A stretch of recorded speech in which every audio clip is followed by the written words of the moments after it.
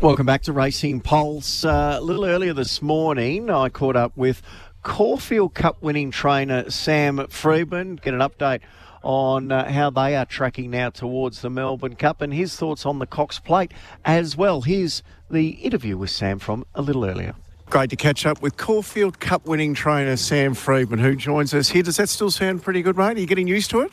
No, yeah, it's a nice thing to have won. So thrilled for the whole team. It was a brilliant day out, and we enjoyed it. We enjoyed the night, and particularly enjoyed a Sunday lunch with some mates. So no, it was good fun. I was going to say, how's the voice going? All right? It's just holding up. It's slowly improving, but got a few voice updates to do today. I'm not sure how that'll go, but we'll get through them. How did he pull up out of the run without a fight? Better than you? He pulled up much better than me, yeah. The Sunday morning he actually trotted out completely sound. He's been moving well. He licked the bin, left a few crumbs this morning. So, excellent. He's pulled up super. About a kilo what you were expecting maybe as a penalty for the Melbourne Cup? Yeah, expecting, obviously hoping less. But, I think, David gave us a call yesterday and he made a strong point. It was a strongly run race. He hit the line hard and everything else, and he probably deserved the kilo. So yeah. What was it like when you got back home and you saw the old man who watched it from the lounge? Yeah, I saw him Sunday morning, so I didn't see him Saturday after the race. But it was a great thrill. A lot of work's gone into it, and the old man's been right at the coalface, working very hard to get that sort of result. So it's rare that it comes off like that, and when it does, you've really got to enjoy it. We heard some rumours that maybe outwardly everyone was being quite confident, but it had been a bit of a drama behind the scenes to get him there fully fit in one piece. Yeah, look, he was always in good shape going into it. Probably 10 days prior, he might not have been maybe 100% just in himself. We just decided not to trial him on the Wednesday.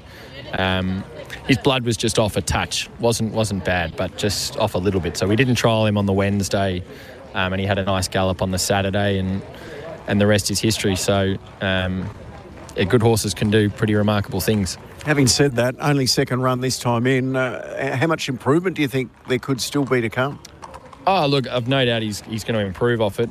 I'd say he was probably 90-95%. So I think there's improvement there, but he's going to need to. The Melbourne Cup's going to be a whole different race. He's going to have to run the strong 2 miles, which will be a little query, and we're going to need a nice gate and a nice run throughout. He got the perfect ride from Mark. Hopefully he'll stick with him, and we can do it again in a couple of weeks' time. Now, we spoke to Mark and Kieran Maher, who was out here putting his case forward for Gold Trip. How much of a conversation have you had putting your case forward with Mark? Look, I gave him a call yesterday, Arvo, just to get a feel of where it was all at, and I think it's probably flip of the coin at the moment. So it's good to see a bit of drama going into the carnival and the big race. But hopefully he'll stick with us, and the kilo penalty means his weight's a little bit easier for Mark to do it as well. So that's a positive. What's your contingency plan if he decides to stick with Gold Trip? Yeah, there's a few options. I mean, a lot of jockeys have been reaching out.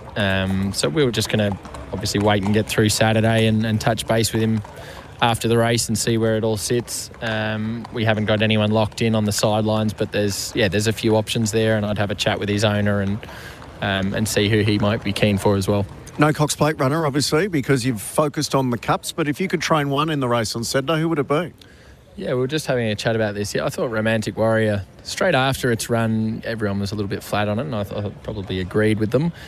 But even just watching the video of his gallop looked pretty excellent yesterday. And you would imagine he's going to strip a whole lot fitter, top of the ground horse. I would have thought he'd be happy to be taking him into the race. And good to see Ain't No Deal Done here as well, who's no doubt one of your favourites with everything he's been through, and he's airborne at the moment. Yeah, he is. He's going super. So he'll run in the JRA Cup on Friday night.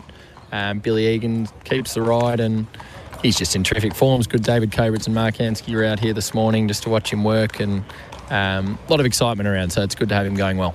Good on you, Sam. Well done again on the weekend. Cheers, thanks. So we wait to see who will ride either Without a Fight, which way Mark Zahra will go, Without a Fight or Gold Trip. I think Mark Zahra is pushing to have everyone hold off until Saturday to see how Gold Trip performs in the Cox Plate. And there's a few other jockeys who are waiting in the wings.